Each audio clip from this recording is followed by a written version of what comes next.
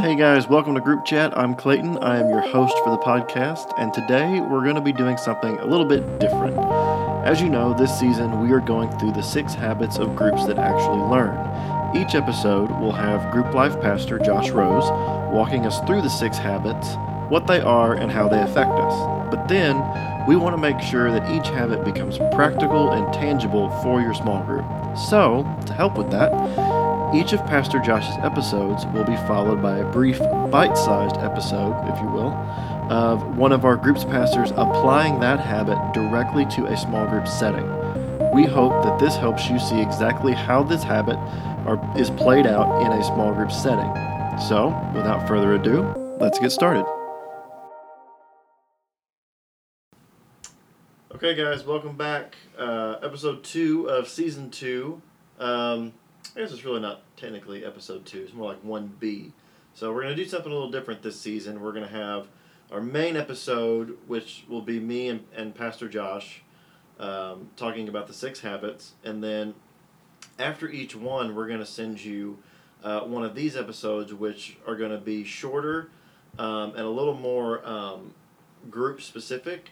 So Pastor Josh is going to flesh out what the habit is, but then we're going to sit down with one of the other group's pastors and we're going to discuss kind of how they see these habits playing out actually in a small group.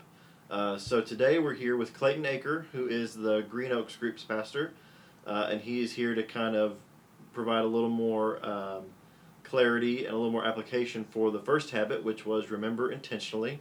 Clayton, thanks for coming and helping us with this. Yeah, thanks for coming in.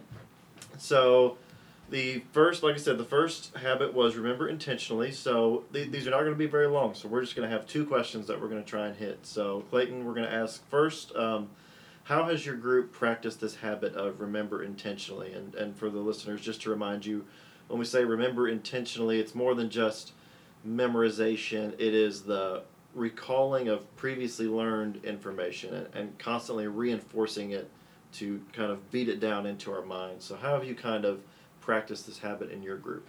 Yeah, so I'll talk specifically to my group because it's what I know.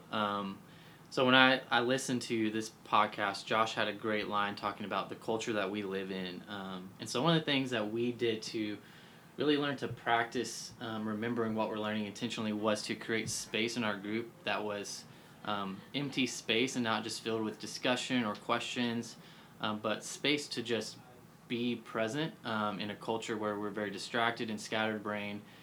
Just having a space where we can just sit and rest in that. And so what we did really this last semester and going into the summer was memorize Psalm 23 together, but not just like you said, not just memorize it, but break apart each 6 of those verses and ask ourselves, where does this apply in our life? So when can we recall these to memory? So one of the things I think will benefited us the most was connecting what we were learning with our real life experience. So saying, okay, when Psalm 23 says, you set a table before me in the presence of my enemies, we would ask the question is, when does it happen in our life? When can you bring this text to mind? And so it's not just something that we learn and memorize, but we're applying it to our actual life that we're living.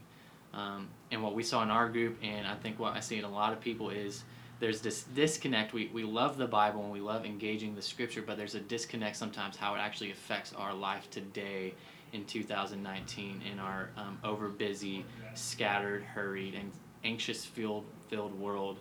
How does it connect? And so we create space to do that. So saying, how does each one of these 6 lines apply to our life? But what Josh also said was, I thought was intriguing that we did this before listening to this podcast, was creating learning centers.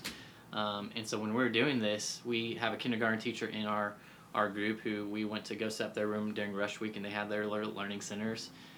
We set up a group time where we did that, where we say, hey, as we memorize and we work through this text, if you want to draw it out, go draw it out. If you want to get together in a pair, like in the 2 and 2 or 3 and 3, and just ask and recite to each other and quiz each other, go do that, and then move around to a part where you're just listening to it. And so we moved around in the home that we're in to apply this text to our life and to move it not just to memory, but to action and movement in our next day that we would be living on this earth.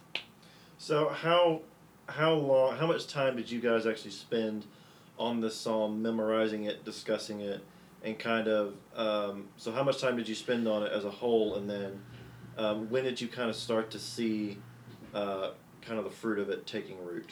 Yeah, so we probably spent a good 2 months on it. And that wasn't the only thing we were studying at the time. So we were still walking through at this time, I think the book of Corinthians. We were walking through that as a group.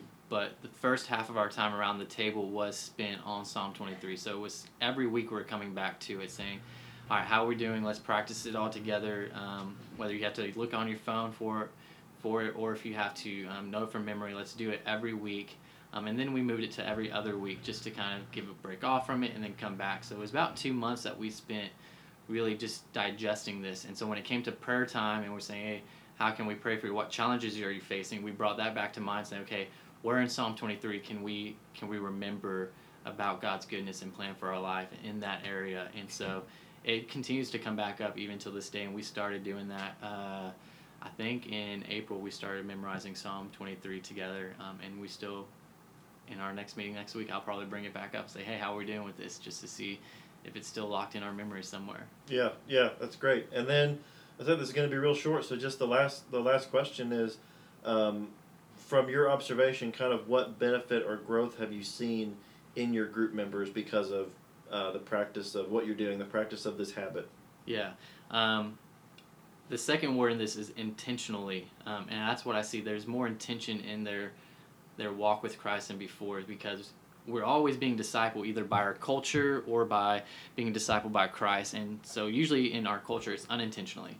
And so for them it was this idea that the word is coming to life because we can see how God's word still applies to us today. And so it had a renewed passion for them, and those in the group who would say they struggled with reading and struggled engaging God's word, there was now a new life behind it, a new passion to get into it, because they saw, oh, okay, this text from thousands of years ago still relates to me today, and it's still telling me about who God is and what he's doing for me. So there's a new passion in them and an intentional effort to say what else is in there. And so whenever we go through prayer time, whenever we are wrestling with doubts or anxieties or fears, as a group we will try to recall to memory the text that we've been studying personally, to engage that person. So it's never just when it comes to us offering encouragement with our group, it's now how can we offer encouragement in a Christ-centered manner instead of just what the world might says. Oh, just don't worry about, let go and let God. But okay, let's pull into mind what we've actually known and been shaped into the image of Christ. Let's what he's said. And so it's helped our encouragement and compassion for each other, and it helped really just renew a passion for God's word, engaging in it daily. Do you find that trying to being more intentional about remembering not just scripture and what you're learning, have you found that to be kind of transferred over into your group members kind of coming closer? Of course, yeah.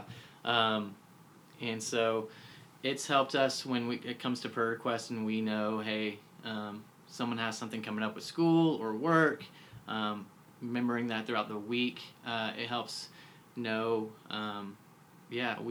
as we invest in each other's lives, as we learn more about each other, it moves beyond that. And so it's definitely increased our community and our love for each other to move us beyond our 2-hour gathering to where when we're having dinner on Sundays or going skating on Saturday evenings, like those conversations still come up from group of what we're learning, how we see God moving. And so it's pushed us closer together than before.